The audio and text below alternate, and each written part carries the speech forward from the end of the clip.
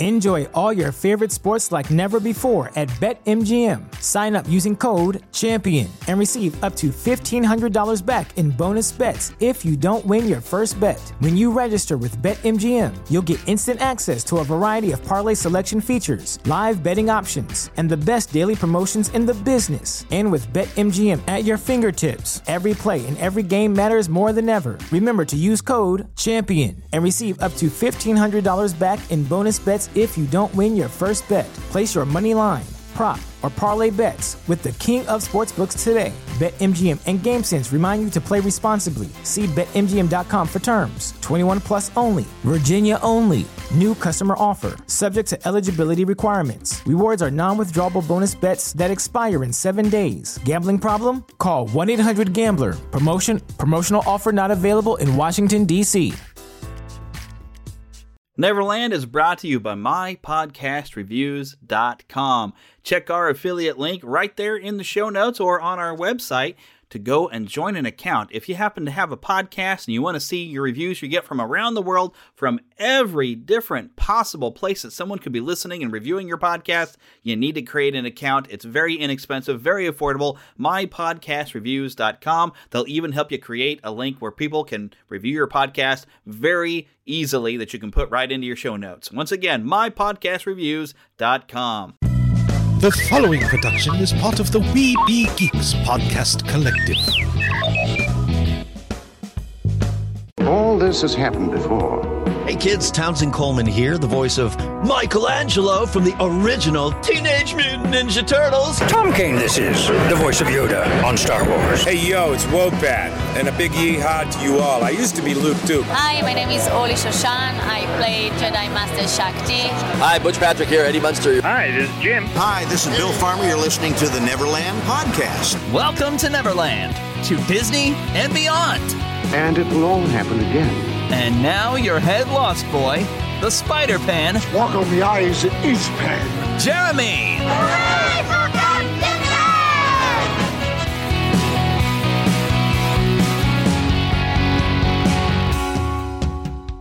Take that pixie out of your pockets, Neverlanders, and sprinkle some pixie dust around. Think that happiest thought, and let's fly away to Neverland. And I tell you what, it's doing these every 2 weeks it's been very weird. I think I've gotten used to it, though. I don't know if, I would like to go back to weekly format, but doing it every 2 weeks, it's taken a lot of pressure off of things, because I've been very busy lately, and I'll have to tell you some of the fun things going on, but we're not alone, because we don't fly to Neverland alone. Always fly with a buddy. Hi there, we got Pastor Phil. Hello there. Well, of course, we call you Lost Boy around here. I was calling you Pastor Phil. Well, that's what you're used to. That's what I'm used to. So, we've got a lot of fun things, because I don't know if you heard, there was like this whole thing about some sort of Justice League movie thing. That. Some little thing, and there's also exciting news, and also one new show that has launched already on Disney Plus. I'm going to talk about, that's right, The Falcon and the Winter Soldier, which I watched and you haven't seen. I've not got to see it. I'm looking forward to it. That's keeping me from making sure I don't spoil anything as I talk about my thoughts on the first episode. Well, I'm going to watch it when I get home. Yeah, well, maybe we should have sat and watched it here. I don't know. I don't know if I have that kind of time, though. Really, it's okay. I have been super busy working. I've completed all my video training to start doing some of this wedding videography. Hopefully I'll get started and doing some weddings very soon, because boy, do I need that other money. Maybe Mickey and Minnie will finally tie the knot. Yeah, and I'll get to go film the wedding. That'd be awesome. Great. But here's one of the reasons, and I was even telling Philip that I was going to have to tell on this right here, because I have a platform. I've been having problems with my 2016 Ford Focus here, and it's been going on for a while. You've been in the car even when it's acted up and some of the stuff going on. Yeah. It pretty much broke down on my way over to church on Sunday, and I had to kind of leave it in the church parking lot. I overheated the transmission because the transmission seemed like it wasn't wanting to shift. It was slow to shift. After towing it to one spot and getting it looked at in one shop, they basically tied it down to, an error code and connected it to, there was an extended warranty that Ford had put out for 2016 and some other years of a Ford Focus, because the transmission is bad. And they told me that it's hard to replace the transmission for these because there's so many people having to replace them that it could be April or May if I needed to replace the entire transmission before we even get it in. This mechanic, he doesn't have his transmission technician anymore, and he called two of the guys he knows that he says are some of the best in the area, and neither one of them would want to take in a 2016 Ford Focus because they know the transmission is bad, and it says, no, we don't even touch those, they're so bad. we can't fix them. You're going to have to go to a dealer. Now, of course, when I go to the dealer, they look at my VIN number and they're saying, oh, well, there's no recalls or extra warranties on a transmission for your car. And they said, oh, I'd have to talk to Ford directly, which I'm going to do as soon as they give me the phone number to talk to them. You better believe it. So right now I've had to leave my car with Ford, and I'm still waiting to hear back on how bad the damage is going to be. But most likely my tax refund, even my stimulus, is probably all gone just to repair my car. I'm going to need that extra income. So although I did send to the market manager over where I'm at, because I have been doing these other shows that I don't get paid for. I'm like, I would like to do a version that I do get paid for, but maybe I can get some extra show time, which would get me maybe a couple extra hours maybe to set the show up and put it in. So we're going to see. I need to sit and talk with him, and we'll see. You know, I did send him some samples, so I hope he likes them and thinks this is a good idea, because that would be great if he's on board with me. It's be awesome. And I know he listens to the show, so come on, man. We need to talk. Let's go. Let's get going, man. But yeah, I do have some hopes of some exciting things maybe can happen, you know, where I have some time on the weekends to film some weddings and maybe do some extra show and some extra hours, because, you know, radio is where I feel my future is. Sure. As people talk about, I have a full-time job to supplement my writing habit, is what a lot of novelists will say. Sure. Well, I supplement my radio habit because I want to do the radio thing, but I gotta do the wedding video stuff to make sure that I can keep ends meet going. So I understand that. So we got to get it rolling. Anything fun happening to you this week? You got a PS5. I got a PS5. Yeah. That was almost just out of my mind. We didn't know that we could do such a thing, and I was able to go to vintage stock at the last second and get one, and I've been having a good time with that. I haven't got to play as much as I like, but I have got to play it, and it's been a lot of fun. I spent some time going to a Call of Duty last night. Oh yeah, we had some fun with that one. Yeah, I was in Vietnam last night. And that was fun. And really, did Forrest Gump have to pull you out of anything? Well, no, it was in 1960. It's a very interesting game because it's Cold War, and I spent some time in 1967, and you go back into the 80s a little bit, and it's like you're doing a lot of memory. But the scene that I've played so far, because I'm in the story part right now, you get to this part where they have Ronald Reagan, and it's amazing because whoever they got to do the voice was spot on. Maybe it was Rich Little. Oh man, that would be great. Because Rich Little was spot on. Well, back in the graphics are so amazing for the PS5. I had a young man the other day over who's a nephew of mine, and he has the Cold War for the PS4, which is good too, by the way. But he said that the graphics are even better for PS5, of course. But he said that it blew him away just to see the game. He said that he didn't think it could look any better or sound any better. But what shocked me when I was first playing it is that the sound was coming also, not just from the game system itself, I mean to say from the TV, but also from your controller. Which the PS4 can do as well. Yeah. You get certain sounds. But not especially if you're holding something in hand. But it's a little spooky sometimes, because I was there late at night sometimes. Suddenly I'd hear, "We're coming to get you." And I'm like, "Whoa, what?" And then all of a sudden, the controller also has different vibrations. Like, oh yes, the dual sense is amazing. It is. Like, the trigger is a little harder to hit depending on what gun you have. So, like the trigger, if you have certain guns, I didn't really notice that. Wow. Yeah. If you have some guns, the trigger you hit is very easy, and the other times it's a little harder because it's a lot more. Trying to feel like the different guns. Yeah. Although what I thought was amazing was because I was playing with this. Your nephew was killing me, man. Yeah. Little dude's awesome. He's got good aim, but like when you pull the trigger, you could feel the trigger vibrate. Oh yeah. The individual because we're used to, like, on a PlayStation, you have like one big, like the original ones that had a smaller vibration in one and a bigger vibration in the other, and it would do stuff. But now it's like they've got so many different things to cause vibration that like every little bit of that thing feels differently, and it's so immersive. Yeah. I mean, but like pulling, because I could feel every bullet leave that controller. It's like, there's so many different types of vibration, types of sounds, types of it was. I don't know. It just shocked me. And it's so cool. I'm not going to say it's the only cool thing about the PS5, but that controller by itself is pretty amazing. I knew there was something up when we booted up and we fired up the second controller, and it had to do a software update for the controller. Yeah, the controller itself had software. I was like, what are you saying to me? This is amazing. So, oh golly. But when we started, especially, I was testing out the little robot guy where they have a whole little thing to play with and little obstacles. Yeah, I can't remember almost the name, like Android something. But he's got like Mario style platforming he can do. But every little tap of his steps, I felt like perfect little feet on the, oh my gosh, it's amazing what this technology has. I mean, we grew up on an Atari. I mean, you know, what's the world? And I used to think that, talking about every time they would go up a little further, Nintendo, to Sega, to Nintendo, whatever, Super Nintendo, I used to think there was no way it's going to get better. How could they get better than this? And my imagination, and I got a big imagination. Yeah. I never thought it could get better, but boy, it is. It just keeps getting better. I'm still waiting for my holodeck.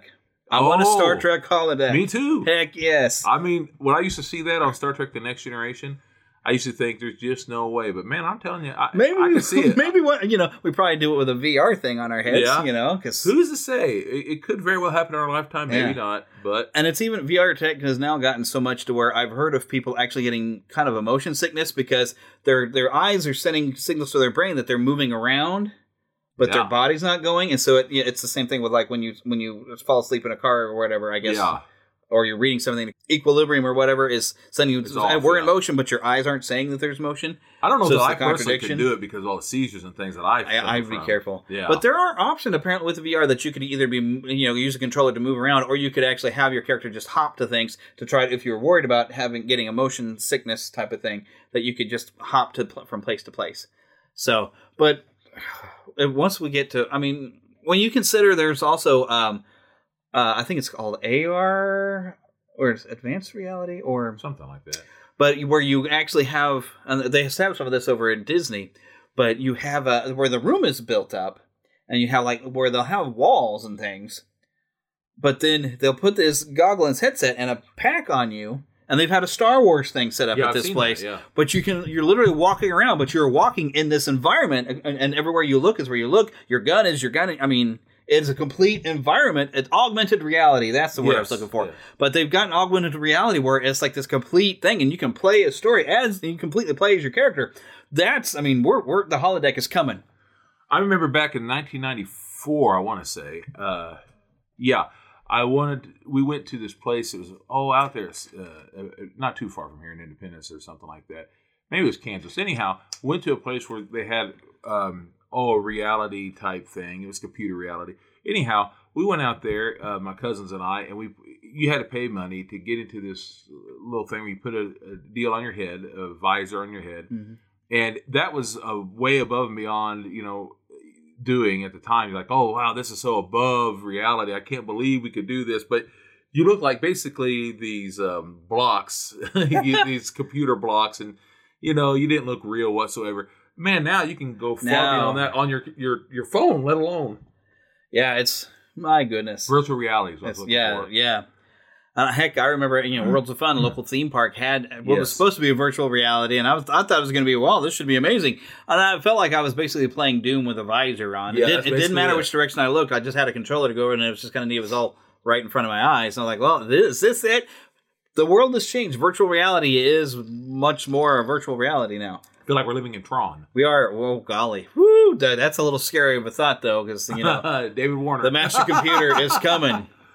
End of line. So, speaking of which, I finally picked up a Sark figure. I was going to tell you that earlier because you're talking about this Macho Man Masters of the Universe type figure where the package was open. I didn't realize until I'd gotten it out of the store that the Sark figure, the plastic of the box has actually been pushed in a little bit. So it's I've got it displayed in the box with Tron and Flynn, but it's not here. It's downstairs. Oh, he has one. He's looking around my studio like, no, I've got it downstairs where the other figures are. I don't have room to put any more figures over here, man. We'll always find room. I ain't got room, and now I ain't gonna have money, man. Especially. I forgot to mention coming up later on the show, Lost Boy Eric went to. It was kind of an accidental thing. He didn't intend to be there, but he was kind of laid over in Philadelphia, or not Philadelphia, but Pennsylvania. Pennsylvania is the state. But he got the chance to go to the Hershey plant, and he has sent us some audio that I will share with you here later on in the show,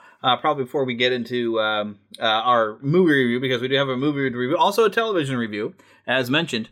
But while we're in the what I call the host chatter, alrighty, I have not been able to confirm this, but I wanted to bring it up. I was seeing this pop up on Facebook, but no one. It was coming from sites where it wasn't really, like an official word. But I'm just imagining the possibilities. So it's saying, and it was listed as being April 2nd because they didn't want anybody to think April 1st. Oh, fool! Ha! Yeah. So I don't know if this is really happening, but We're talking the Genndy Tartakovsky Clone Wars. Droids, Ewoks.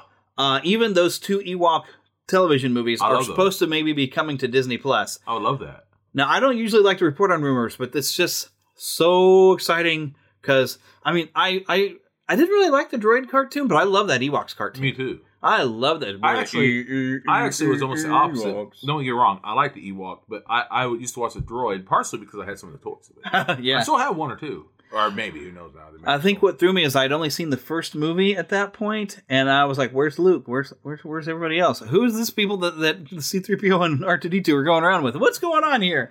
So as far as the movies, Ewok movies, I enjoyed those. I watched them so many times. My grandmother, who was just the greatest lady, she recorded them. Anytime she saw something that us kids were going to like, she would record them. And anytime we'd come over, she'd put them on and play them again and again. and the Ewoks was one of them. And so we watched that first one a million times. Caravan of Courage and Ewok Adventure. Ewok Adventures was the second one I actually liked better because it had this actor who I adored, Wilford Brimley. Yeah. And I didn't know much about him at the and time. Diabetes. Yeah, I didn't know much about him at the time. But he's such a good actor that everything he was in, he would capture. I mean, everything. Whether it be a small part Cocoon, or whatever. Well, he's a pretty good size part. Yeah, really. By then. But what I mean is, it wouldn't have mattered if it was a oatmeal commercial or whatever. He was so good. He was just so good. And we just lost him. I guess has it been 2 months? A couple months, 3 months. Yeah, it hasn't been that long ago. A few months ago. I love him. He was great in Seinfeld. He didn't have a huge role, but he was great in there. He's a post office man. Oh, goodness. Post office master, and he would get in there and he'd threaten Kramer. And he was so hilarious that because Kramer decided he no longer wanted the mail, and he threatened Kramer and made Kramer take it back again. And he goes, "You will take your mail because by gosh, I'm proud of it." And it was great. It was awesome. Well, I can see Newman showing up in that too, though. Oh, he was there. Of course, he'd have to be Newman in there. He was there. You're interfering with a postal worker. He was, and he had Newman had basically done wrong, and so he had a bucket on Newman's head, and it was great. Oh goodness, it was great. You got to watch it. Oh goodness. So yeah, I'm not saying that this is happening, but I'm saying if it does, I'm going to be excited. Oh, I was, because that was also at the time of the droid cereal. Remember the Star Wars? Yes, C-3POs. C-3POs. I never got to eat those. Oh, did you not? Never did. It was pretty great. You could get a mask of Luke Skywalker on the back.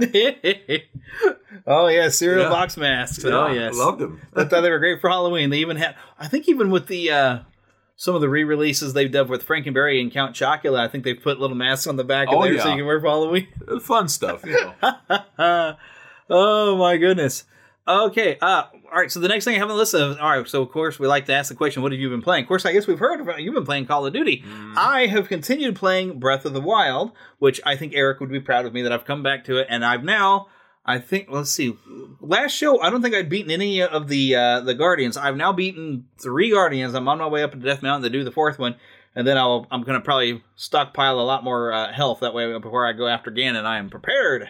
Well, one other thing I have been playing, because it came with the game as well, I was able to choose 2 games. I chose Call of Duty, Cold War, and I chose the Spider-Man game. Miles Morales, which came with a remaster of Spider-Man. And it came with the remaster of Spider-Man.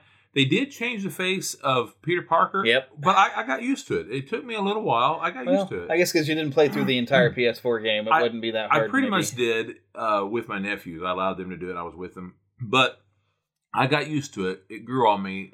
But that being said, I really like this new game. I haven't played a lot of it yet. But boy, it's good. That Miles Morales one was cool. Oh, boy.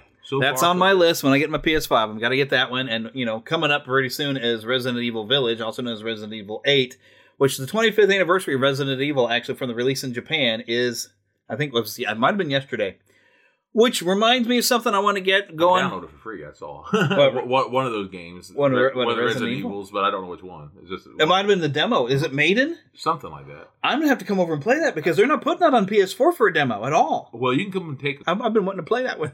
I'm a Resident Evil junkie, okay? Yes, you are. And in fact, so, all right, the YouTube channel, which some of you are subscribed to, I'm not really obeying the algorithms of YouTube very well to get this channel to grow.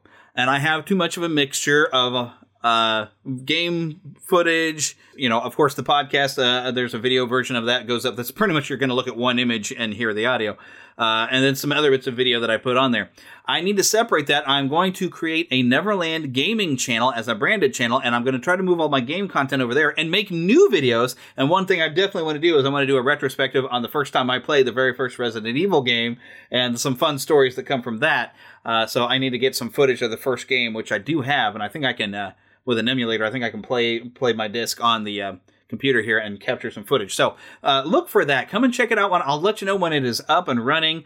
But yeah, I'm expanding the YouTube channel because I'm going to have one section that focuses on the gaming. So maybe I can get an algorithm and we can have some fun with some more people. Now, the Neverland Gaming channel, normally I don't do because heck, we're going to talk about Justice League, and I don't usually talk about R-rated movies on this show because that's that type of show this is. And normally with the Neverland channel, I didn't want to play any mature rated games. But you know what? On Neverland Gaming, I'm going to play those mature rated games because I have a lot of them. So I will be playing through on some of those. So just to let you know, that is coming.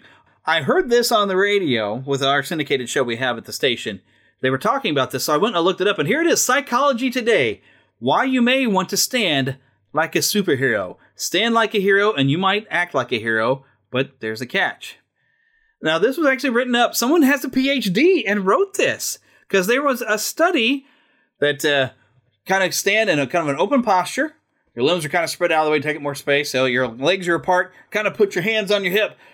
Stick that chest out like Superman. All right, so here's some researchers, Dana Carney, Amy Cuddy, and Andy Yap. They wanted to know if this was actually good for you, if it's a high power or low power positions. And basically, this helps release some testosterone or other hormones, relieve stress with cortisol, it boosts your confidence. And basically they're saying if you could stand like this for just a couple minutes every day, stand like a superhero. I did one of my segments today when I was doing news today. I actually stood there in a superhero, and I stood up with the microphone, and I'm going to give my news in a superhero pose because I know my news it'll go for 2 minutes in the 6 o'clock hour, and I did, and it did make me feel pretty good. It does something about standing that way and just getting that Superman thing. You feel confident. And so, but it was amazing. But yeah, this is an article, and it's on Psychology Today. You can read this. This was published back in 2017. Actually, this was July 14th, 2011, this one. But I have seen some articles in 2017. But y'all look this up. This is awesome. I'll tell you this. When I was able to exercise before the whole seizure thing took over, and I intend to do it again, whether I have seizures or not, but while running, I would stick my chest out, and my arms would go to the side. And when I would be running, I'd feel like Superman. I'd be listening to that music, the John Williams music I'm talking about. And I'd run, and I swear I felt so good, not just because I felt good about what I was doing, even though I'll be honest, I hated the running. I hated the jogging. Yeah. I hated it. But it felt you don't so see good. Joggers smiling when they jog, do you? It made me feel good inside. Yes. And that music, oh man, there's nothing like it. Yeah, emotional health is also important. Yes, it made me feel so good. And to this day, if I need a pick-me-up, I'll turn on some John Williams music, and I'll tell you what, man, nothing like it. There's just nothing like it. There you go. And that's the thing. Next time I get some work, I want to have some better music, and I need to make a workout mix, and I get some Rocky music. That's another one. There you go. Man, I tell you, you're going to fly now when you're running, and you're going to feel it. You're going to fly. You know I did. I ran up those Philadelphia stairs. You did. You did. Mm-hmm. Heck, yeah. So I thought that was interesting things that go on this week, but we have some Disney Park news to dive into.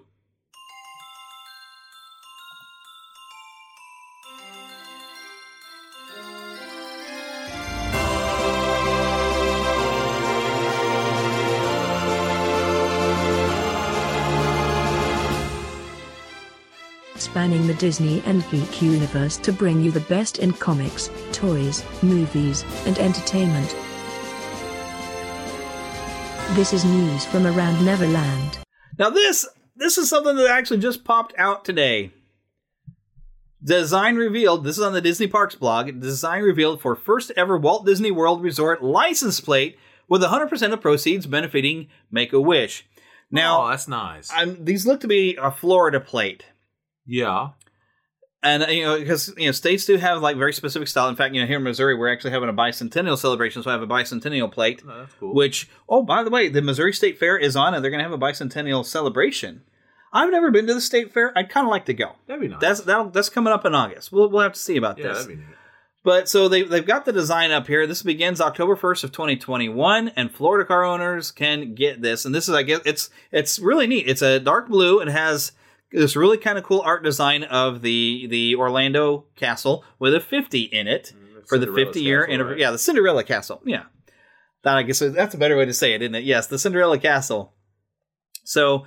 Let's see. The interested drivers can purchase a pre-sale voucher now for $25 plus applicable state administration fees exclusively through their local county tax collector's office, license plate agencies, DMVs, across the state of Florida, or online through the Orange County tax collector's office. And this, of course, they've had a long relationship with Make-A-Wish and kids getting to have their wishes to come to the parks. So this is a great opportunity. It's celebrating 50 years of the park and of Make-A-Wish kids coming to the park. So this is really, really cool. I just wish it was in more places than just Florida, because I totally would get one. It's hard to believe it's been 50 years, because I remember when it was a big deal that was 20 years, and let alone then 25. And it seems like yesterday. It really seems like yesterday. Which reminds me, speaking of 20 years, and we're talking about the anniversary, I do still have my 20 Magical Years book, and I do have a portion we were going to read through later. But I'll do it after we get through some of this news. But yes, I'm prepared to read some more out of that book. So I kind of wonder, though, because here's the website right there. I wonder if they will allow outsiders to order the plate. I wouldn't put a license sticker on it, of course, because it's not legal for me to drive. But if I just wanted one to put on the wall, or as a decoration, I imagine. I wonder. I'm gonna look. I am very curious about that. I think it would be kind of neat. There is some new things going on. Of course, we know about new characters and things coming to the Jungle Cruise. But there's also on the Disney Parks blog, they had the Daily News. And GNUS, GNUS, the Daily News. They had a conversation with Alberta Falls, because they're bringing in more stuff about more characters and trying to make more things for the skippers to joke about. And they have basically, it's like a fake news article. It says, can you tell us a little about you? Certainly. My name is Alberta Falls, and I am the owner, manager, bookkeeper, and head mechanic of the Jungle Navigation Company. You may have heard of our world-famous cruises through the jungle, blah, blah, blah. It's a very long, full article thing. I've got it as an image. You know what? I'm going to save this as a JPEG. I'm going to save. I want to take a look at this thing later. I'm saving it so I can read it later. There we go. But I thought this was kind of neat that they're, with the expanding backstory, they're, with adding new characters in there, they're actually creating some things that, of course, you can find on the Disney Parks blog if you would like to take a read and a gander of that. Now, something else. All right. Of course, April is, and I think Arbor Day is even in April. But April is kind of the Earth month, right? Mm. Well, of course, Disney's Animal Kingdom has got to throw down for Earth month. And from April 18th to 24th, Disney's Animal Kingdom will host limited time experiences, including unique Disney character appearances, fun learning opportunities, special merchandise, themed food and beverage, a new Wilderness Explorer activity, and more. And I found this list on the parks blog here. The animation experience at Conservation Station will show how Disney artists bring favorite characters to life by using animals for inspiration. That's cute. Which is, that's really fun. If you've seen any, the old photos when they're working on Bambi and they had a little fawn so they could draw them. And even, I remember a behind the scenes of The Lion King. Yes, where they had Robert Guillaume, because he was Rafiki. He was in there hosting it. I remember I recorded that special. Before I got to see that movie, I watched that special over and over on a VCR tape. My goodness. Yes. But it showed how they were getting lions in there, and the animals got to draw the lions, and they'd have all these different animals, and the animators getting to draw them and as reference. They even had... They had the what's the name of that kind of a monkey that they had for baboon? Yeah, baboon. That's right. And they even had the kinds of birds and things. They bring them in. Yes. Yeah. So that's a very, very neat. So, but the rest of the description says for Earth Day celebration and the month of April, you can learn how to draw characters including Dumbo, Turk, Squirt, Shere Khan, Simba, and Scar, whose real life counterparts represent amazing stories of conservation work around the globe. They also have a couple of really fun photos of a couple of cupcakes. One's really cute. It's got bees and stuff on it, and little candy bees. And the other's got a sea turtle with gummies that they made. Cute. That is adorable. And it says here, nosh around the park sampling Earth Day eats, including a selection of limited time specialty cupcakes, the Creature Comforts Honeybee Cupcake, the strawberry flavored flamingo cupcake, at Flame Tree Barbecue, or the Sea Turtle Graham Cracker Cupcake, plus the Crave the Wave cocktail. at Restaurant Source Lounge. Be sure to dig in as the treats are only available for a limited time. Oh man, especially when you talk about a strawberry cupcake, I'm Are you deep into that? It's strawberry, dude. All right, for anyone, if I haven't told this story before, you ought to know this because my grandmother kind of half raised me. Yeah. She had a strawberry patch in her backyard, sure and we used to go out all the time and pick strawberries and make them up and make stuff out of strawberries. So I adore strawberries. And the springtime, especially, is when strawberries really start to. And it's spring now. Yeah, it is. It is. Spring is here. Spring is here. April and May is when they really start and come about. Yeah, so it's time for the strawberries. Craving me some shortcake, and it is time. It is time. I'm going to want a strawberry shake when we leave here today. Say nay. Say nay. Say nay. I know I really don't need it, but I want it. We were just talking about that earlier, too, but needs versus wants. Anyway, set out in a series of self-guided nature-themed challenges and earn a special Wilderness Explorer limited-time Earth Day Nature Badge. Also, it says hunt for an Earth Day 2021 limited edition Tafiti Moana trading pin. You can also support the Disney Conservation Fund by purchasing a cuddly plush inspired by species that call Disney's Animal Kingdom home. Or check out Island Mercantile's eco-friendly water bottles, tumblers, and reusable bags that promote sustainability. I love those rhino pictures you just showed. Yeah, some great rhino pictures here on the Parks blog. There's a little baby rhino. I think didn't they just have a baby rhino there this year? I think that's what it is. Because I think I remember they just this past year in 2020. I think there was a lot of babies. But of course, it's a lot of this is they're talking about. There's they have there it is. Yes, let me read this then. Anytime you visit the park, marvel at unique animals and meet the newest arrivals. Most recently, the park welcomed the birth of Ranger, and you can get a glimpse of the rambunctious 5-month-old white rhino calf and his crash on your journey aboard Kilimanjaro Safaris. So there it is. And plus, keep an eye out for 2 young Maasai giraffe who were born just a few months ago. Oh, I love giraffes. I knew there was a bunch of animal births they had just had. So they're on the safari available to be. Oh man. I want to be able to go. We got koalas here at the Kansas City Zoo again this year. Oh, good. Yes, we got to borrow the koalas. I'm going to have to go back and see them. They're adorable. Disney Photo Pass service is, of course, going to be having some special in-park Earth Day backgrounds and magic shots. We kind of expect that. And it says beginning April 2nd, you can watch as artisans transform 40 tons of sand into a detailed sculpture celebrating National Geographic's Secrets of the Whales, an original series streaming on Disney Plus on Earth Day. The intricate sculpted masterpiece will be located on the Discovery Island stage until April 30th. Every year on Earth Day, Disney has a new Disney nature film. I haven't heard what it is this year, but I'm sure it'll be on Disney Plus. I know Heather and I went to go see, I guess it was just called Penguins, in the theater, and which you can watch on Disney Plus. Yeah, it is fun and hilarious. It's a great one. I'm not seeing that one yet. I've seen it's adorable. It's narrated by I can't think of the actor's name. No, I'm kidding. That would be funny. No, it's the guy who was on The Office. Hey, Nard Dog. that guy. I can't think of the actor's name, but he narrates it, and he does a good job of it. Great actor. But it basically follows the adventures of this one penguin. Of course, now Disney Nature they make a story out of it, so, you're actually probably seeing footage of about 10 different penguins, but they tell the story as if it's all the same penguin. So there should be something new coming up on Disney Plus. I'll have to look that up and see what it is, because they always have a new Disney nature film. But I haven't heard Disney anything. himself, as I'm sure, said this to me. Big in conservation. Yes, he was. Yeah, but he was also the one who started the whole. Yes, the with whole documentary. The Living thing. Desert. Yeah, The Living Desert. He's the one who modernized of what a nature documentary used to be. Oh, you'd almost start to know those animals and start. Well, that's loving the them. idea. Yeah, that's the idea. You love them. We appreciate them more when we know more about them. Yeah, that's why zoos are important. Yeah, absolutely. Because we get to learn about the animal and we get to appreciate them, and then otherwise, we respect them. What you don't know of, you don't respect. Yeah. And back for years when people didn't understand, like they thought, the killer gorilla, and you even still see cartoons where they kill a gorilla.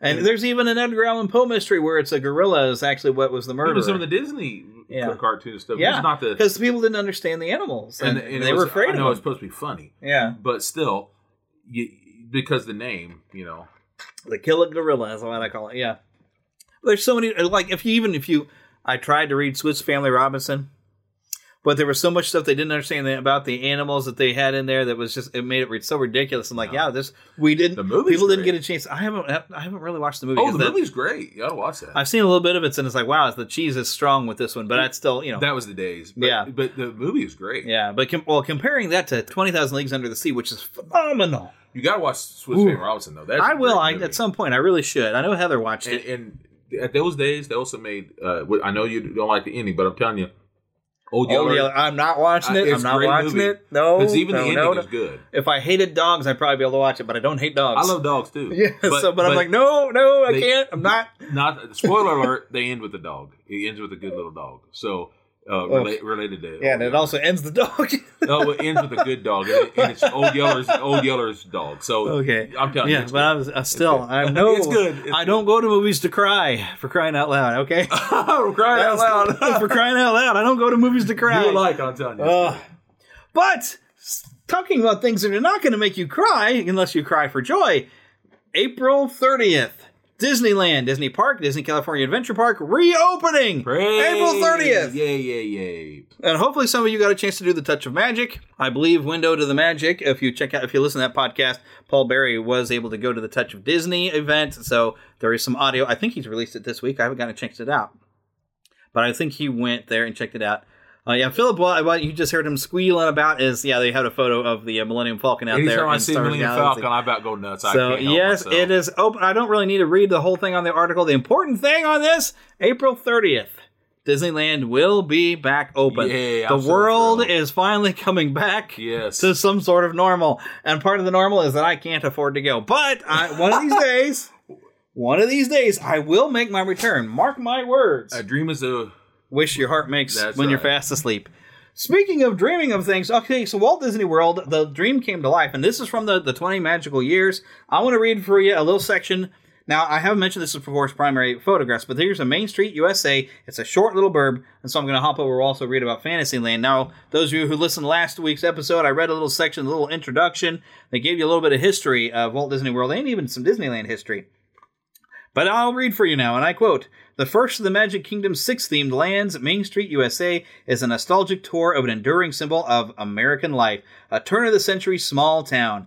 Main Street gives us a tantalizing look at the best of the good old days. It is America between 1890 and 1910, when a burgeoning technology was replacing real horsepower with mechanical horsepower, and the telephone, telegraph, phonograph, radio, and cheap, available hydroelectric power were revolutionizing daily life. The style was curlicues and gingerbread. Every town, no matter how small, had its imposing city hall, usually fronted by a spacious plaza with a bandstand. Step with us into this exciting era of contrast. Welcome to Main Street, USA." I love Main Street, USA. I love being on the real one in Marceline as well. Yeah. I haven't gotten to go to Marceline in too long. Oh, Marceline. I'm hoping everything, can't you be true? Oh, yes. All right, some of you know that Little Richard song, Maybelline, right? Okay, I hope you do. All right, let me read you what it says about Fantasyland. So, reaching gracefully up to Florida's intense blue sky at the end of Main Street is Cinderella Castle, the entrance to the Magic Kingdom's most fanciful realm. This enchanting 180-foot-high landmark is an architectural blend of many European styles, from 13th century French fortress to late Renaissance palace. Since it was inspired by no single structure, Cinderella Castle represents all castles. It is the solid yet dreamlike setting for countless childhood fantasies.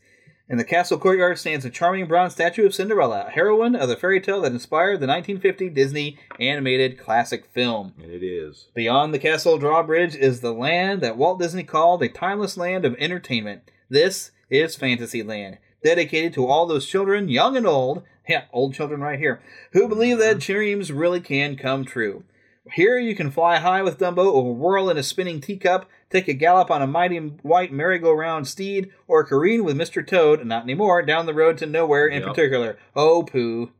For those that know, Paul Berry taught me that one. You can refuse the poison apple and the outstretched hand of the Wicked Witch. Not really. That's kind of been changed, but it's got a really cool ride in there now. Or duck as Captain Hook fires his cannon.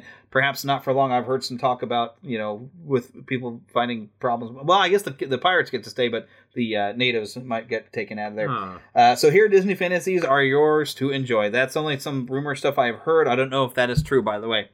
1963, the people at Pensacola asked Walt Disney to create a pavilion for the 1964-65 New York World's Fair. It's a Small World was an immediate hit, and since the time, it made its permanent home in Fantasyland. This salute to the children of the world has consistently been one of the Magic Kingdom's favorite entertainments.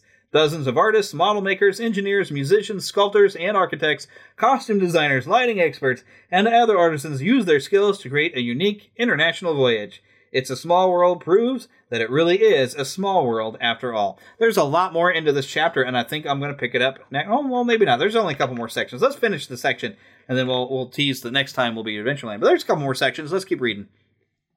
The inspiration for Fantasyland, of course, was provided by Disney's classic animated films, namely Snow White and the Seven Dwarfs from 1937, Pinocchio in 1940. Although, is the Pinocchio right still at Walt Disney World? I don't think it's there. It is in Disneyland. I don't know about still Disney there. World. Oh, but apparently there's Pinocchio's Village and a snack bar. I don't know if that's still there. So then Dumbo, 1941, there is still a circus in there. Mm-hmm. They got new tents. They got like 2 flying elephant rides now. Adventures of Vic and Top Bot and Mr. Toad. Unfortunately, Mr. Toad's Wild Ride is gone. Oh, by the way. It's in Disneyland, though, still. It is in Disneyland, but it is Walt Disney World. Yeah. They have you seen the Funkos out in stores? I think you told me you saw I saw them for Mickey and Matterhorn. I found the Mr. Toad. So guess what I have now? Yay. Also, they had some Haunted Mansion ones, and so I had to get those at some point, too. But I found the Mr. Toad, and I love it because his eyes are all... got the mania of driving. Of course. I would love to find some of those other ones. Those would be great. They need to make a Hulkamania with that little spin. Hulkamania with that'd be great. Oh, but nobody would get the joke but us. Cinderella for the castle, and of course Cinderella's Golden Carousel. Do they still call it that? Because I think it's Sword in the Stone themed now. I think. Because I remember they had the Sword in the Stone out in front that you can pull on it, and I was not able to pull the swords. I'm not the king. I'm not the king, I just sing, yeah. That's an Audio Adrenaline song for anyone who knows. All right, but he also got King Stephen's Banquet Hall Restaurant, inspired from Sleeping Beauty. Sword in the Stone, because you have Merlin's Magic Shop. A lot of this, I don't know if it's still there. The Aristocats had a gift shop. I don't know if that's still there. And the Black Cauldron, they had Gurgies, Munchies, and Crunchies snack bar. I think that is still there. I don't know if they do or not, but I remember I think there still is. I remember the sign itself was great. Yeah. The sign, I love seeing Gurgi. He's about the only thing that they allowed to have around. I didn't see it, but I feel like I've heard somebody say that it's still there. So I hope it is. If it's not there, somebody let me know. Munchies and Crunchies. Munchies and Crunchies. Which the book is better, by the way. Although the style of that movie is really amazing. Yeah, Don Bluth. Yeah. I think it might have been one of the last things he worked on. I think it was. Just about the last thing. Before he went off on his own. And he did American Tail. Yeah, they did American Tail. Really Secret of NIMH, I think he did first. He did do that. And there's something even before Secret of NIMH. I remember I was reading a thing on Don Bluth. There was something else he worked on. But I can't think of it. But Secret of NIMH is very, very dark and stuff. But oh yes, and it matches the tone of the Black Cauldron. No offense to Don Bluth, but his movies always put me to sleep. I don't know what it is about the tone of it. They're very well animated, very well drawn, but sometimes the stories aren't as good as what Disney came up with. He's a great guy. He's a great animator. Yeah. And I mean, Dragon's Lair, man. Outstanding. Still wishing that movie can happen. He keeps trying. Space Ace, yes. Yeah, I liked it. When he started making arcade games, and they were amazing. Yeah, I loved it. So, anyways, I got one last section here. What outstanding live-action film also inspires an attraction of Fantasyland? Not anymore. 20,000 Leagues Under the Sea. Sea monster-like submarines chart an eerie voyage in Volcania. Pardon me. I'm going to have to edit later. Captain Nemo's South Seas hideaway. Slipping silently into a peaceful tropical lagoon, the submarines take us on coral reefs and sunless caverns, even beneath the Arctic ice. This breathtaking underwater world is actually made of steel, fiberglass, stucco, epoxy paint, and gold leaf. They transform a 11.5 million gallon tank into a watery wonderland of icebergs, rock formations, seagrass, kelp, giant clams, seahorses, and corals of every shape and hue. And now that's been replaced by the Nemo attraction at Disneyland. Yeah, I don't know. Well, Disney World, they put at one point it was a Winnie the Pooh Playland. I'm not sure that is still there, because I think that is where they've built Dumbo Circus. They have an extra tent in there, but they do have over at Epcot, they have the Seas with Nemo in a different style of attraction. It's kind of a dark ride style, but it does have some aquariums to look in, but it's not quite the same as being inside the aquarium. Yeah. I have not gotten to actually ride them. I just know they exist. And that's what happens when you get to become a Disney expert with only one trip under your belt. You know everything, but you haven't gotten to experience. But speaking of experience things, let's go take a journey with Lost Boy Eric in Hershey, Pennsylvania, as he takes a dark ride through the Hershey's factory. Let's take a ride at a Disney park. Let's take a ride right now. Oh, oh. Hey everyone, welcome aboard the Hershey's Chocolate Factory Tour. For your safety, please remain seated with your hands and feet inside the vehicle at all times. We're on our way to the Hershey Chocolate Factory. Your guide will meet you at the entrance. See you inside.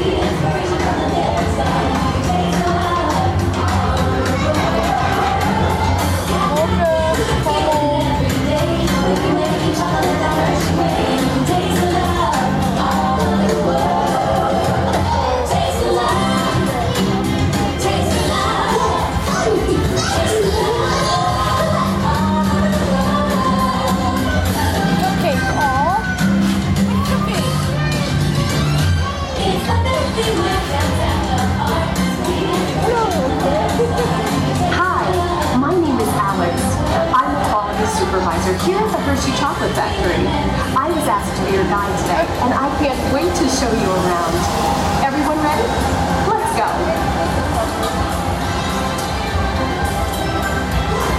It all starts with cocoa beans, which are harvested and shipped to us from tropical regions around the world.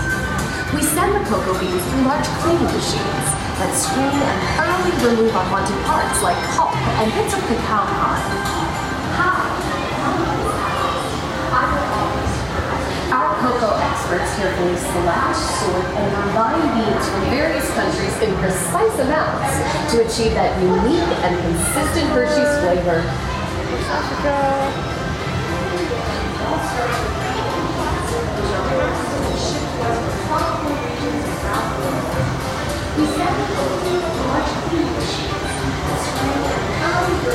We pour the blended cocoa beans into large revolving roasters, which get extremely hot.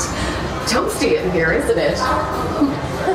Next, we quickly cool the beans and feed them into our breaking chamber, which cracks open the shells at high speed. Inside each shell are tiny pieces called cocoa nibs. Hey, a good friend of mine is waiting up ahead to tell us more. Hey everyone! Below me are milling machines which grind cocoa nibs into unsweetened flour. Cocoa nibs have been ground down like this for thousands of years. Milling machines generate lots of heat through intense pressure and friction. The grinding turns cocoa nibs into the smooth, dark liquid used to make milk and dark chocolate. Our pressing machines squeeze the unsweetened chocolate into discs of cocoa powder known as Hershey's cocoa. Pressing also produces cocoa butter, which we'll use later on in the process. Which grind cocoa nibs into unsweetened chocolate. Cocoa nibs have been ground down. Every day, shining tanker trucks pick up milk from local farms and line up outside our factory for delivery.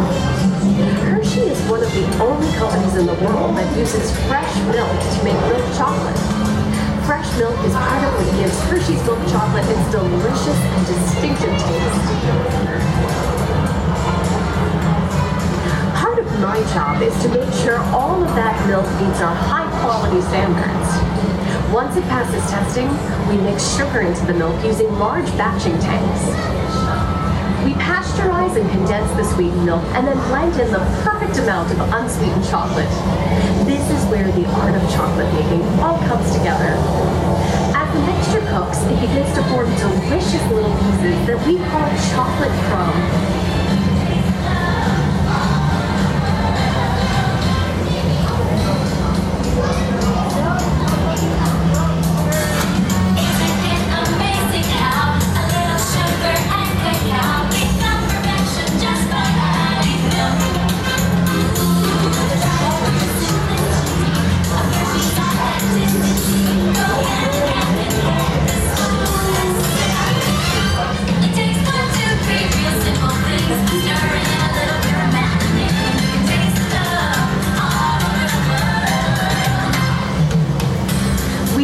Chocolate crumb into a coarse powder.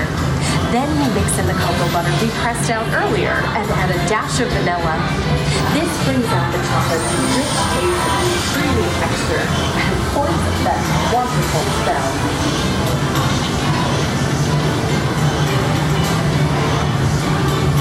We feed the chocolate crumb through steel rollers that grind and refine the chocolate until it reaches a smooth, uniform consistency. Here's our friend Chip to explain the next step in the process.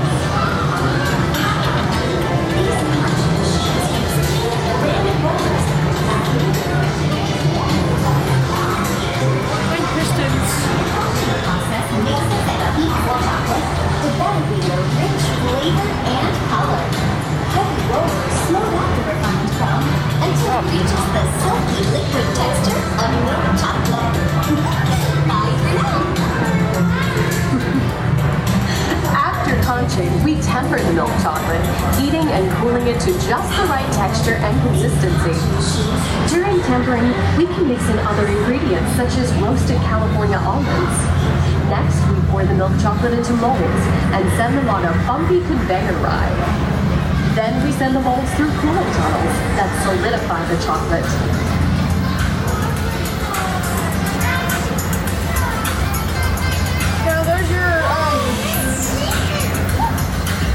All of that fresh, delicious Hershey's chocolate goodness is finally ready to be packaged. Special dark ones. Hey, don't forget about Reese's peanut butter cups. My personal favorite. Everyone has a favorite. Mine are Hershey's Kisses chocolate. Chocolate syrup.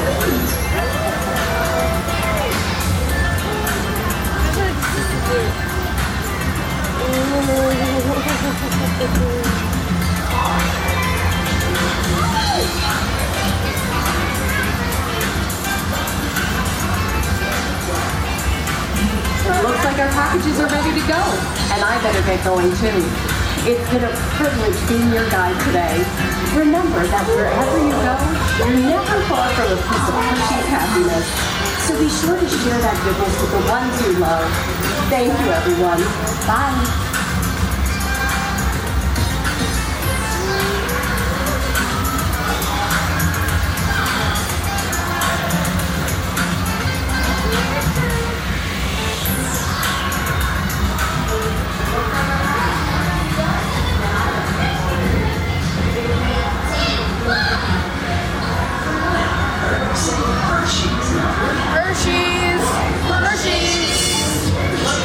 Okay, gang, time to go share some goodness.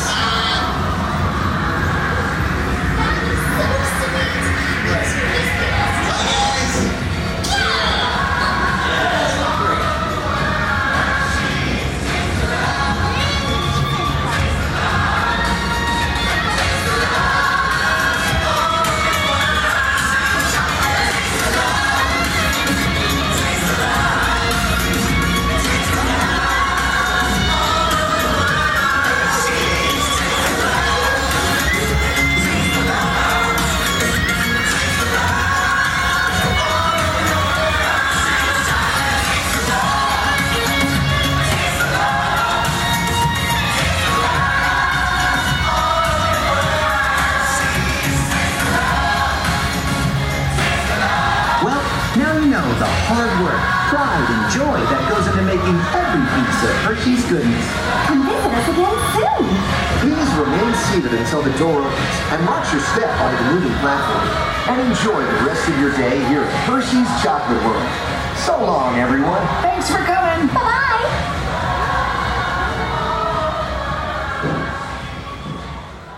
Hello out there in TV land. Now here's something we hope you'll really like. A Neverland Podcast Television Review. So, and you haven't gotten to watch this, so... No, not yet. So I'm going to keep that in mind as I talk about this thing, because I don't want to spoil any story stuff. But let me just say, the first major action sequence, I mean, it is fantastic to have a Marvel Studios Hollywood-level budget for... Because, I mean, you know, CW has done fairly well with superhero-type shows. Yeah, they've done pretty good. But they're limited on the budget. Yeah, so only so much they can do. This is what John Hammond would say, spared no expense. There's a fantastic scene of Falcon sent on a secret mission at the beginning of this. The other great thing that they got in this situation with the DC ones, they're not connected to the movies. Right. And this is connected. There's good things about not being connected. They can do their own thing. Yeah. The bad thing is it gets real cornball and silly. And in this case, I'm not saying that they don't ever do that with these, but the good thing is that they are connected so that they can, because that you already have your audience fully invested.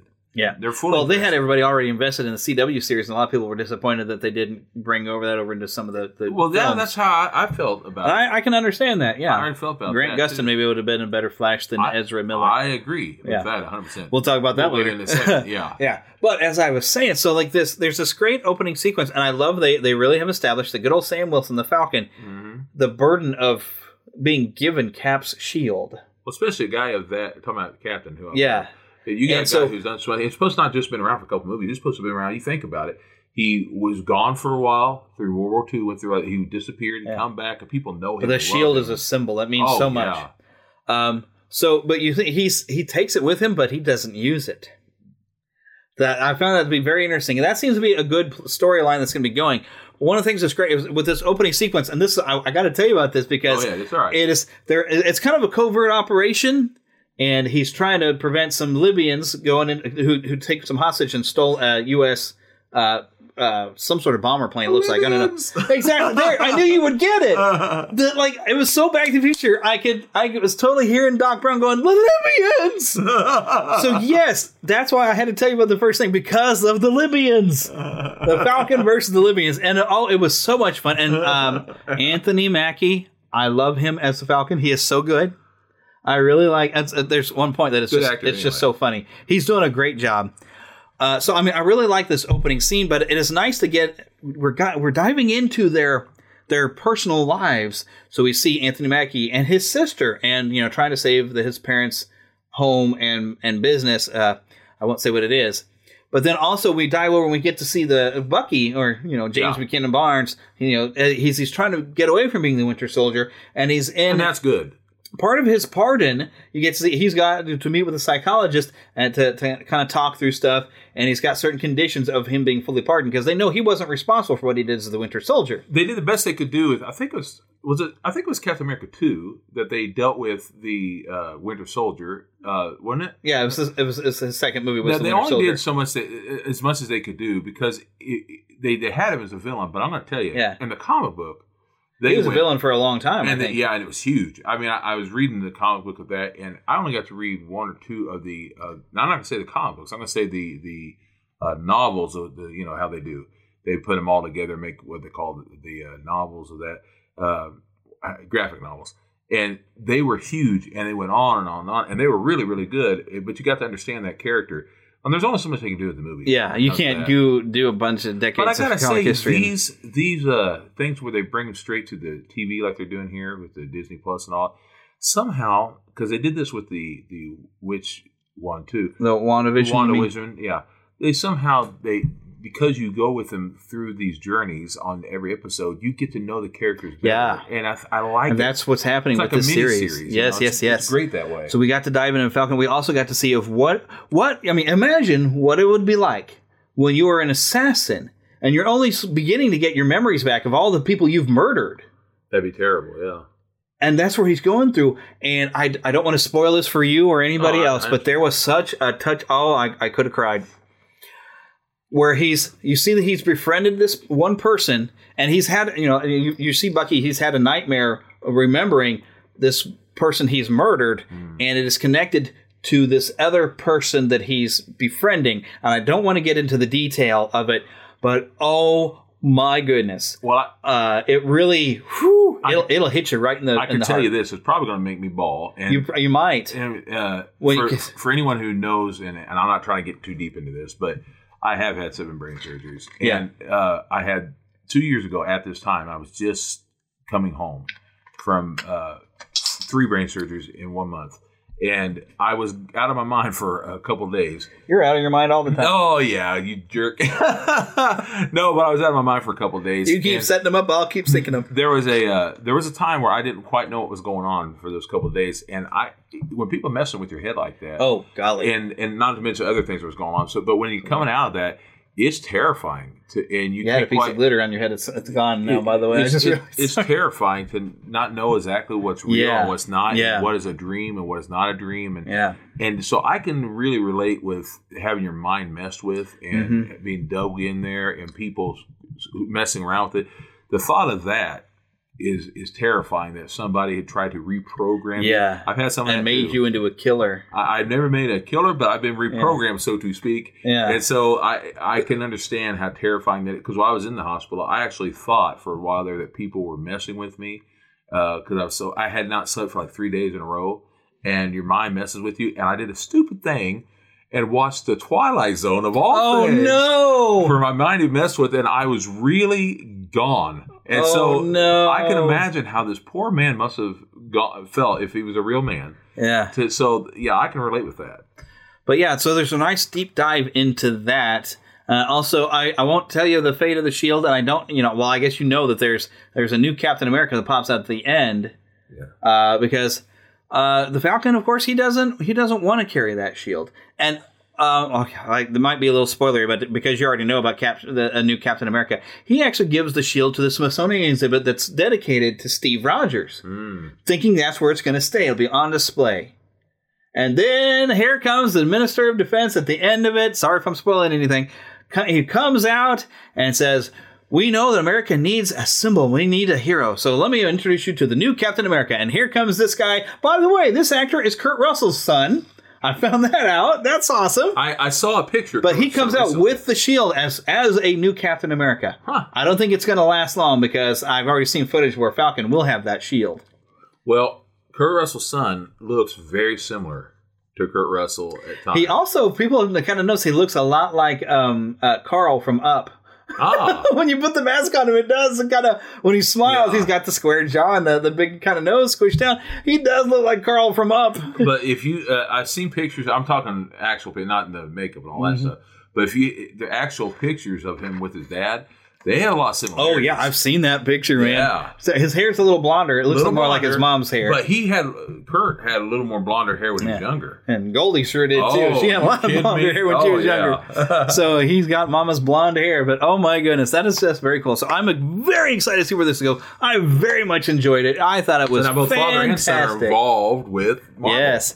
And I can't wait for next Friday for the next episode. And they're just firing all cylinders. When this series is done, we have the Loki series coming this summer. I'm looking forward to that. I love Loki. My goodness, what a time to be a Marvel fan. I am so happy. Oh, my inner geek is screaming in passionate joy. Hooray! So, yes, loving it, loving it, loving it. So, but now to move on to other bits of reviews, we have a movie to review. There'll be spectacle, there'll be fantasy, there'll be daring do and stuff like you would never see. Hey, a movie! Yeah, we're gonna be a movie! Starring everybody and me. Boy, I wish I were you people seeing this for the first time. Kermit, I got a great picture of the chicken! Oh, good! Now, okay, I will say, I was a little taken aback by the 4:3 aspect ratio, and I posted to Facebook, and people were like, oh no, I think that's because it was IMAX, but I looked at the IMAX ratio, it's completely different. The only thing I could find, and I should have researched this a bit more, there was an IGN video that said that Zack Snyder actually just kind of likes the 4:3 aspect ratio for some reason. It's his thing, yeah. It's like his thing. So yes, this is in 4:3 aspect ratio, which I thought was weird, but I will say I did like this a little better than the previous film. But it is funny that it's chopped into 6 parts because I felt like this would have made a better series, miniseries. Yeah, I think that you could have broke it into those chunks, and I would have been perfectly fine with that. Yeah. And we were just saying this before. It felt like Zack Snyder was trying to be Peter Jackson, like he thought he was making Lord of the Rings out of this because he's trying to do some epic scale things, which kind of worked. But he's also putting in as much slow-mo in there as he could possibly fit, and I was getting really tired of it. That we were. It's like. And it's like right after I watched Justice League, I thought, I noticed the Matrix trilogy is on HBO Max. Yeah, and I watched The Matrix, which did use some slow-mo, but they used it at a time that really did help tell the story. And I felt like this one, he used it like he was trying to create emotion, but really it's like he's creating music videos. Yeah. Like this, and I know there's some people really enjoyed this, but and that's great. We get to meet Iris West, but anyone who's not a comic fan or not watching anything in The Flash is not going to realize this is Iris West because it doesn't go anywhere. But we drew out into 10 minutes this moment where Barry goes and is saving Iris from a car crash, which she's not wearing her seatbelt. Make sure you wear your seatbelt, folks. Absolutely. And here she is flying through the air. Does she have the look on her face of somebody who's flying to their death? Your face, your emotion and brain reaction is going to react to the fact that you're flying through the air out of your car. She didn't look like she's screaming for her life. She looks like very content. Just happy because they wanted to have this moment of him moving super fast, but getting able to just pause and stare at her. Yeah. And just so we can have a music video moment where and this kind of thing kind of kept happening. And I got kind of annoyed with it because frankly, this could have been maybe a 2-hour, maybe 2.5-hour movie if it wasn't being slowed down every 5 minutes. When there wasn't dialogue, it was going in slow-mo. In fact, even when there was dialogue, there was slow-mo because there's even the moment where the Flash is running. And I like the way it's handled in the television show. When he's running, you might see his arms and legs are just blurred, and he can be talking at normal speed, but his arms and legs are going.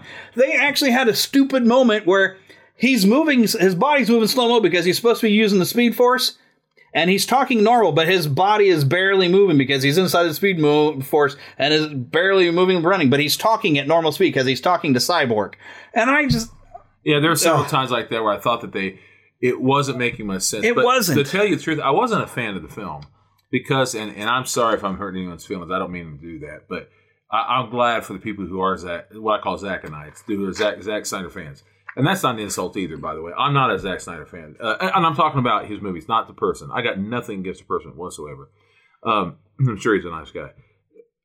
I say that about everybody, by the way. But that being said... the point? The point is that with Zack Snyder, he's really good at some of the stuff he does. That being said, this film, he did make the first film. The first film he did all the way until the very end. Yeah, then he had some family problems. He had family problems, or Warner Brothers. Joss Whedon took over. Some people say that, and then they also said later on that the company didn't like where he was going with it, or whatever it was. I don't know what the situation was. I don't need to know. That they decided to not have him finish it, and he didn't. And they had Joss Whedon take over, and he did. And the things that Joss Whedon did that I did like, I'm not saying it was great. Danny Elfman's score for one. The Danny Elfman's music I love. Of course, especially because he hinted at the Batman music and a little bit. And Superman a little bit. Yeah. But the truth is I like that Danny Elfman's music was emotionally right for it, and they used a lot of the Wonder Woman music that fit for it. Yeah. And in this one, I hated the music because even when they did use the Wonder Woman music, it didn't fit very well. Yeah. And then they added the new Amazonian chanting. Which sound like was Tarzan. Weird. Yeah. But that being said, that's just my personal opinion. Yeah, so that's personal opinion. But all that being said, they also, even in the scenes that were somewhat slowed down in the other version at times, they slowed it down twice as long. Yeah, to where it was barely moving. And it was worse than anything in Lord of the Rings. Because Lord of the Rings you would utilize some slow-mo. And some people were bothered by it got to be a bit much in Return of the King. And it was a bit, maybe in the Return of the King, a little overdone. This had more slow-mo effects than the entire Lord of the Rings trilogy combined. I'm not even saying it was a bad movie. I'm just saying I still liked it. Yeah. And I even liked the other one. I just didn't love it. Yeah. I will say, as far as the positives... The positive was... there's plenty of positives to list, too. I can't think of the villain's name right now. Steppenwolf lived so much better, and having Darkseid in, that was an improvement. He looked a lot better, too. I kept thinking he was going to actually do something, he didn't. But I like seeing Darkseid in all of his side villains that you see. Yes, with the Granny, what's his name? What's her name? And I forgot. I like that, and I liked a lot of the other side characters. And then the other guy you kind of see back there with Darkseid, which I only know them because of the Superman animated series, which, by the way, is on HBO Max now. Did you notice? Yes, I saw. Of course you noticed. I own it, of course, but still, that's not the point. I own it, the donut. Okay, that's a song. That being said, I was really glad that they did a lot of good things, but... Yeah, there was a lot of good. Despite all the things I criticize about it, there was a lot of good. But the thing I thought was funny that the Zackanites online were saying was stuff like, he made it so much better because you got to know this much and this much. That. It's like, but that did help. We got a lot more, the time to spend with each character, so we got more familiar with the characters, so we actually cared about them. That was the improvement. That's what made it better. I thought it was funny that they kept saying that so and so didn't do that. They said about Joss Whedon. I said, but the problem was that you should not have to have twice as long as a movie in order to know those characters. They should have given those characters a movie themselves. Yeah, that's what they did. Which I guess kind of was the idea when I watched some behind-the-scenes stuff. This was supposed to be centered around Cyborg. Yeah. And we did. We got a lot more of Cyborg's story. That was good. And which is great because I do love that character because of the Teen Titans cartoon. Mm-hmm. But one thing that I was missing in the original cut, we got one good booyah by the end of it from Cyborg. And I love that. Gone. They put it in this one. Gone. At the very end, he says booyah. Not in the Snyder Cut. Yeah, I saw it. At the very end, he said booyah. At the very, very end, he said booyah. Okay, because I thought it would happen sooner. And one thing that was also cut that I did kind of like was where the Flash was not confident because he'd never been in a fight. Says, I just push things. Yeah. They took that scene out where he's talking to Batman about that. But yeah, they should have because you do see the moment where the first thing he does, he just goes up and super speed pushes something. And he pushes Wonder Woman's sword to her, like in the original one. It's like... That makes a lot more sense when you have the conversation. It's like, I've never fought anybody, but I push things. Yeah. I miss those things. Honestly, I kind of like... If I could take my favorite parts of the original and favorite parts of this, even though it's... blended together a little bit. I liked seeing Batman... I apologize. I like seeing Superman's black costume, But there was really no point of it. Yeah, I wanted to see the red and blue back. Yeah, because in the original, there was just no point in it. I mean, it was neat to see, and it would have been cool if he'd have come out of the grave. That's what I was thinking. That's what I was thinking. Because that way it would have been more of a throwback too when he did return and he had the black suit when he came out of the Fortress of Solitude. Also, there's something when he came up from the grave in the original that I loved. It was whenever Batman and Superman fought in the whatever it's called, Dark Knight. Or whatever. Batman versus Superman. You mean? Yeah, Batman says, "Do you bleed?" to Superman in the original cut, and I'm not sure who. Oh yeah, Superman. I think he says, "Do you bleed?" to Batman. Yeah, and that was cool because it was. And they cut that out. I guess it was a little dark for Superman though. But he was. But he was not in his right mind at the moment. And I thought that was so. I have to say, between the two. If you take bits and pieces of both and put it together, I'd have perfect. You have it good. There was a lot of great things about this. Yeah, there were a lot of great things. There was a lot of things to like, and I'm glad that they trimmed down a lot of because they made the Flash a little bit too annoying to try to be comic relief. They took out some of the more annoying bits to where he made annoying, but he was much better. But he was with they cut out some of this stuff. I still don't like the Flash costume because it looks like it's being held together with chicken wire. Which I think was supposed to be on purpose. To look like because he's making it himself. And you got that in the But you would think maybe at some point Bruce would make him a costume. I think in the original plan was by the time they made a second one, the Flash movie, and then he was going to. Yeah. But they didn't get a chance to do that for the film. Yeah. But there was a lot to like, and I liked kind of the extended battle scene with the Amazons fighting with the Steppenwolf and his.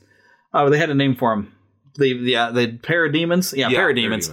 I liked that extended battle because it was done really, really well. Watching them put through and seeing the sacrifices that some of the Amazons were willing to make to seal themselves in, and have the whole temple collapse off like that. There was something to protect in the first the world movie that I liked in the first movie that this because Amazons are awesome. In the first movie, there was a scene where this family could not drive fast enough to get out of the way. Right, and the Flash or whatever didn't come up and get him out of there.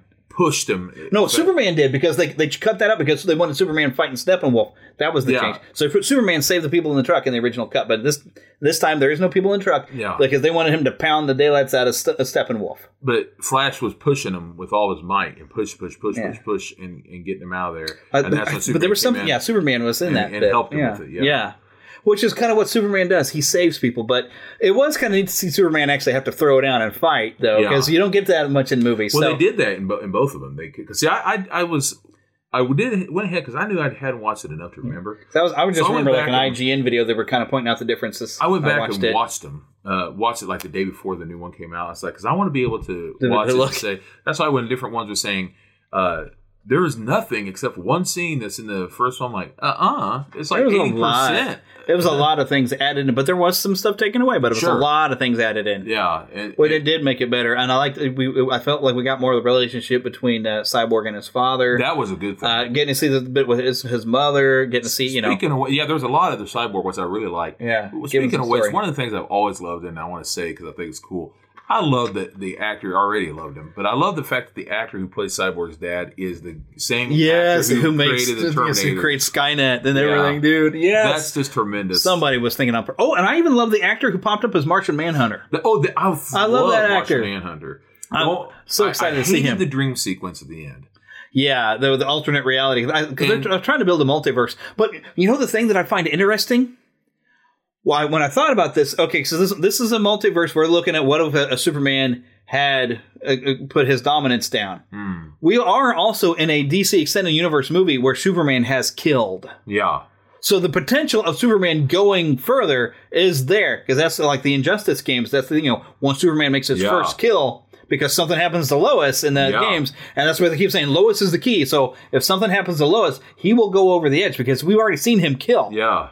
So that is an interesting thing. But that whole thing with the gets Joker a little, this is going to sound cruel. I'm not a big fan of that. I'm going to jump back to Martian Manhunter, though, before we get too far away. I'm not a big fan of that actor who plays the Joker. Yeah. And that laugh, that horrible. Yeah, it's still no good. And people were saying, he redeemed himself. No, he didn't. That was a horrible. No. Jared Leto is a good actor, but he was not meant to play the Joker. But speaking of Martian Manhunter, okay. Think of the awkward conversation that Martha Kent and Lois Lane are going to have back on the farm. Yeah. When suddenly Lois is referencing this conversation she had with Martha in an apartment that wasn't Martha because it was the Martian Manhunter. Yeah. Can we not deal with this issue? Was that, I mean, it seemed like Martian Manhunter at that point was thrown and just be like, hi, look, Martian Manhunter, isn't that cool? And I'm like, wait a minute, so that whole conversation, and how does he know all the stuff that Martha Kent would know? Yeah. How does he know that name? I do. I'm sorry. But yeah, so I'm like, there was going to be an awkward conversation that nobody was going to be able to explain. Martha Kent not knowing anything about this conversation at Lois's apartment. Yeah.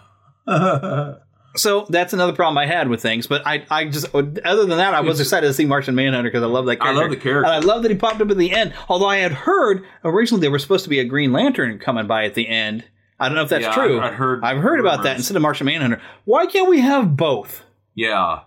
And the only other fear I have, you can call it a fear if you want, as I said before, not a Zack Snyder fan movie-wise, and I always feared that, and I'm assuming that this is his way of trying to get back in and make bridges to get back in and finish his films. Sorry, fans. Yeah, it's supposed to, they put a stop on it. I don't want more Zack Snyder films, and it's not because I have anything against him or you, if you're a fan of those.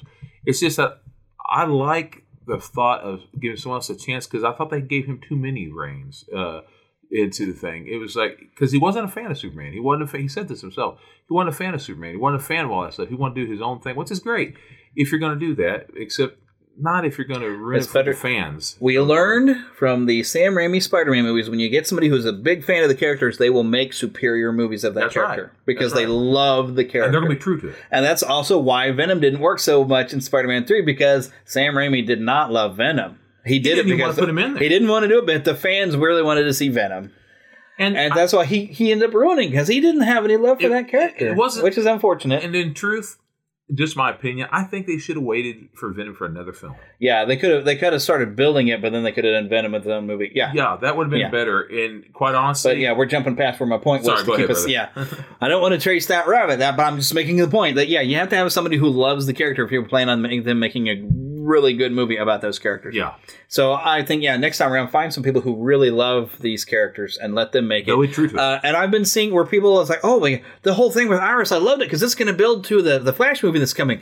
I don't think that Flash movie is coming anymore. Yeah, there's talks, but who knows? Because really, they're slowly kind of winding down. They kind of felt like they weren't making the money. They weren't doing what they were supposed to do. They did do well, at least with Wonder Woman, and Shazam was amazing. And they are, going to go in there. And Aquaman was, I didn't realize a lot of people really hated Aquaman too. I don't know why. I liked it. Yeah. I don't know. I need to watch that one again. I haven't seen it since we watched. We saw, what would they call that theater where it spreads across the walls? It was so cool. Yeah, IMAX type of thing. Yeah, it was basically like IMAX. But their biggest successes was that first Wonder Woman and Shazam, which was phenomenal. Of course, Wonder Woman 1984 was like, well, that wasn't bad, but it wasn't good either. Yeah, things better. That's pretty much what we said. Yeah, and I worry about the Shazam sequel, that somebody might mess that up. And we also are looking forward to a Black Adam with The Rock. But I don't know that Flash movie is on schedule anymore because they kind of wanted to shut down a lot of what they built and try again, which is why you're getting a new Robert Pattinson Batman, and we're not getting a Ben Affleck Batman anymore. We're getting Robert Pattinson, and I'll withhold judgment when I actually watch it, I guess. But what I see of it, I'm like, I don't know. But we'll see when it comes out. It might be amazing, and because Christian Bale, I had a few doubts on because I wasn't familiar with him. Yeah, and I was like, I don't know, this guy doesn't have that Batmanish look, but he made a pretty good Batman. Although I get tired of this. Yeah, your stand against injustice. He had to take a breath to say 3 words every time. And I was like, I miss Michael Keaton. Yeah, he's still my favorite. Michael Keaton is. Well, first live action. Well, I still love Adam West though too. Me too. Because Adam West was just fun. But yeah, Michael Keaton was the man. Kevin Conroy was better, but he's not a live action Batman. Well, he kind of is. Yeah, didn't he get to be in the CW series? That was fun. I didn't see that. That was fun. That was a lot of fun. Because Kevin Conroy is still the best Batman actor. Yeah. Not known for necessarily live action, but still Kevin Conroy and Mark Hamill. Yeah. Although I still really love Cesar Romero as the Joker. I can't help it. He was so much fun. So, all right, but that's what we have on that. Oh, and one thing I did kind of point out, I thought was interesting. It was kind of a drug out scene, but I did kind of appreciate what they were trying to do. is we had that scene where one of the girls in the village grabs Aquaman's sweater and kind of sniffs it, which I think they pointed out the guy who does the pitch meeting joke satires. It's like, wouldn't that smell like fish? But what was interesting about that is the difference between the DC and the Marvel characters is the DC heroes are revered almost godlike. Yeah, well they are, yeah. And then in which when they first crossed over at one point, the DC heroes would get into the Marvel universe and like, what in the world? Because the Marvel heroes, some are just flat out hated. Yeah. Spider-Man doesn't get respected. The X-Men are mutants, and so they're hated. So it's a completely different world. And Superman judges everybody in the Marvel universe saying, like, you guys are not doing a very good job because you should be being revered as gods around here. One thing I do say... But having that scene... I want to finish my point before I let you go. Having that scene showed the reverence that they end up having for these characters, and which I really wish I could have seen more of Superman being revered by more than just Lois Lane. Yeah, because that's all they did. That is one thing I like about Batman vs. Superman is getting to see like the Alex Ross paintings come to life, where he's the people reaching out to Superman for help to save me off my flooding building. But I liked to have that moment because it shows how they revere them. But the thing is, Aquaman hadn't. Well, I guess in the village he has, but he hadn't built himself up to everybody else. But I guess nobody knew about his amazing ability to just happen to be in the Gotham Harbor when Steppenwolf blows a hole in your tunnel. He just happened to be there. So nobody knew he had that talent yet. So I guess he'd have been more revered if they knew. There was a scene that was put back in that I thought was good. Something I didn't understand in the first movie, where they kept having him talking with what's-her-head, the queen and or princess or whatever she was. Mira, you mean? Mira, yes. Yeah. They had to talk with her, and then they had to talk with Willem Dafoe. Yeah, I like having that back. And finally, he got that before he got his real armor in the Aquaman movie. Because remember, Aquaman movie came out a year later. Yeah. So I like the fact that he was, because I didn't understand the original movie. He was like, I had nothing to do with it. Suddenly he shows up and he has armor and he's fighting, and I didn't understand that. Well, in this, you get to see where he gets his armor, his green and gold looking stuff, and he has that Triton. Because you didn't see that in the first one. Trident, not Triton. Triton is a king in but anyway, you get to see that in this where he got it and how he came across it. You didn't see that in the first. That was nice. So that was nice to see. Yeah, like Willem Dafoe, I love you. Yes, I love having Willem Dafoe pop up. That was cool. So, and then I noticed they took out. I kind of like the way he was in the original, where they had that almost surferish mentality in the original. They cut all that out to make Aquaman a lot more grim, and he wasn't as much fun. That's true. You took all of the Jason Momoa's charm out of him. That's true too. Because he's got all kinds of charm, and they just sucked it right out. So I didn't appreciate that. I mean, because Aquaman is an awesome character. Yeah, he is. But Gal Gadot is still awesome as Wonder Woman. Always. And, I love watching Wonder Woman kick some butt, man. That whole extended scene they did, although it's like, I love this was pointed out in the pitch meeting. She's trying to save this building and these hostages from the bomb. So what does she do? Blows up the place to get rid of the guy. She blew up the place he was going to bomb anyway. Yeah. Not so great there, Wonder Woman.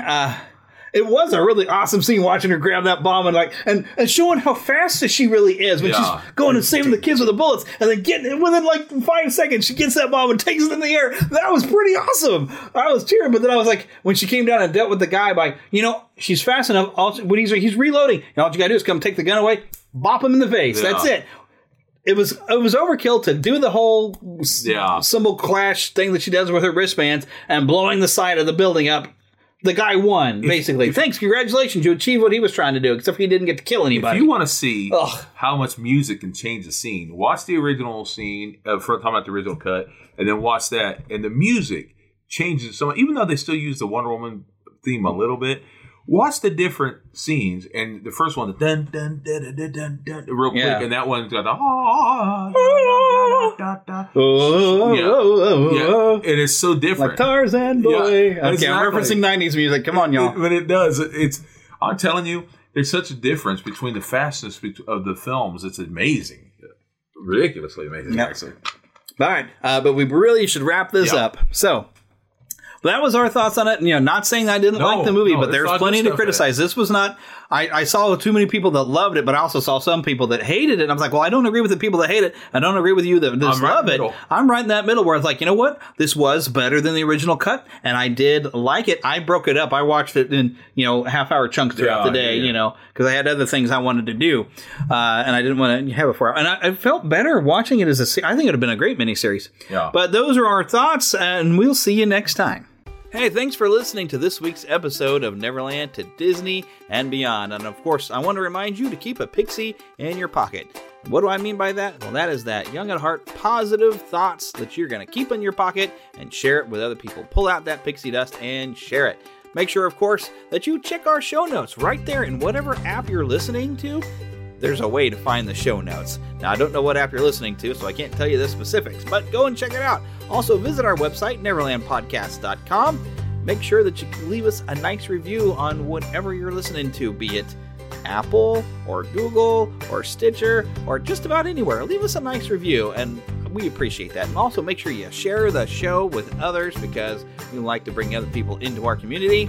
And, of course, make sure you visit our Patreon page, patreon.com/NeverlandPodcast. We appreciate all of your help to keeping the magic alive here in Neverland. And, of course, if you're looking for a bit more fun, go search for us on YouTube, Neverland to Disney and Beyond.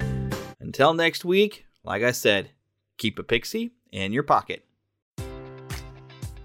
Enjoy all your favorite sports like never before at BetMGM. Sign up using code CHAMPION and receive up to $1,500 back in bonus bets if you don't win your first bet. When you register with BetMGM, you'll get instant access to a variety of parlay selection features, live betting options, and the best daily promotions in the business. And with BetMGM at your fingertips, every play and every game matters more than ever. Remember to use code CHAMPION and receive up to $1,500 back in bonus bets if you don't win your first bet. Place your money line, prop, or parlay bets with the king of sportsbooks today. BetMGM and GameSense remind you to play responsibly. See BetMGM.com for terms. 21 plus only. Virginia only.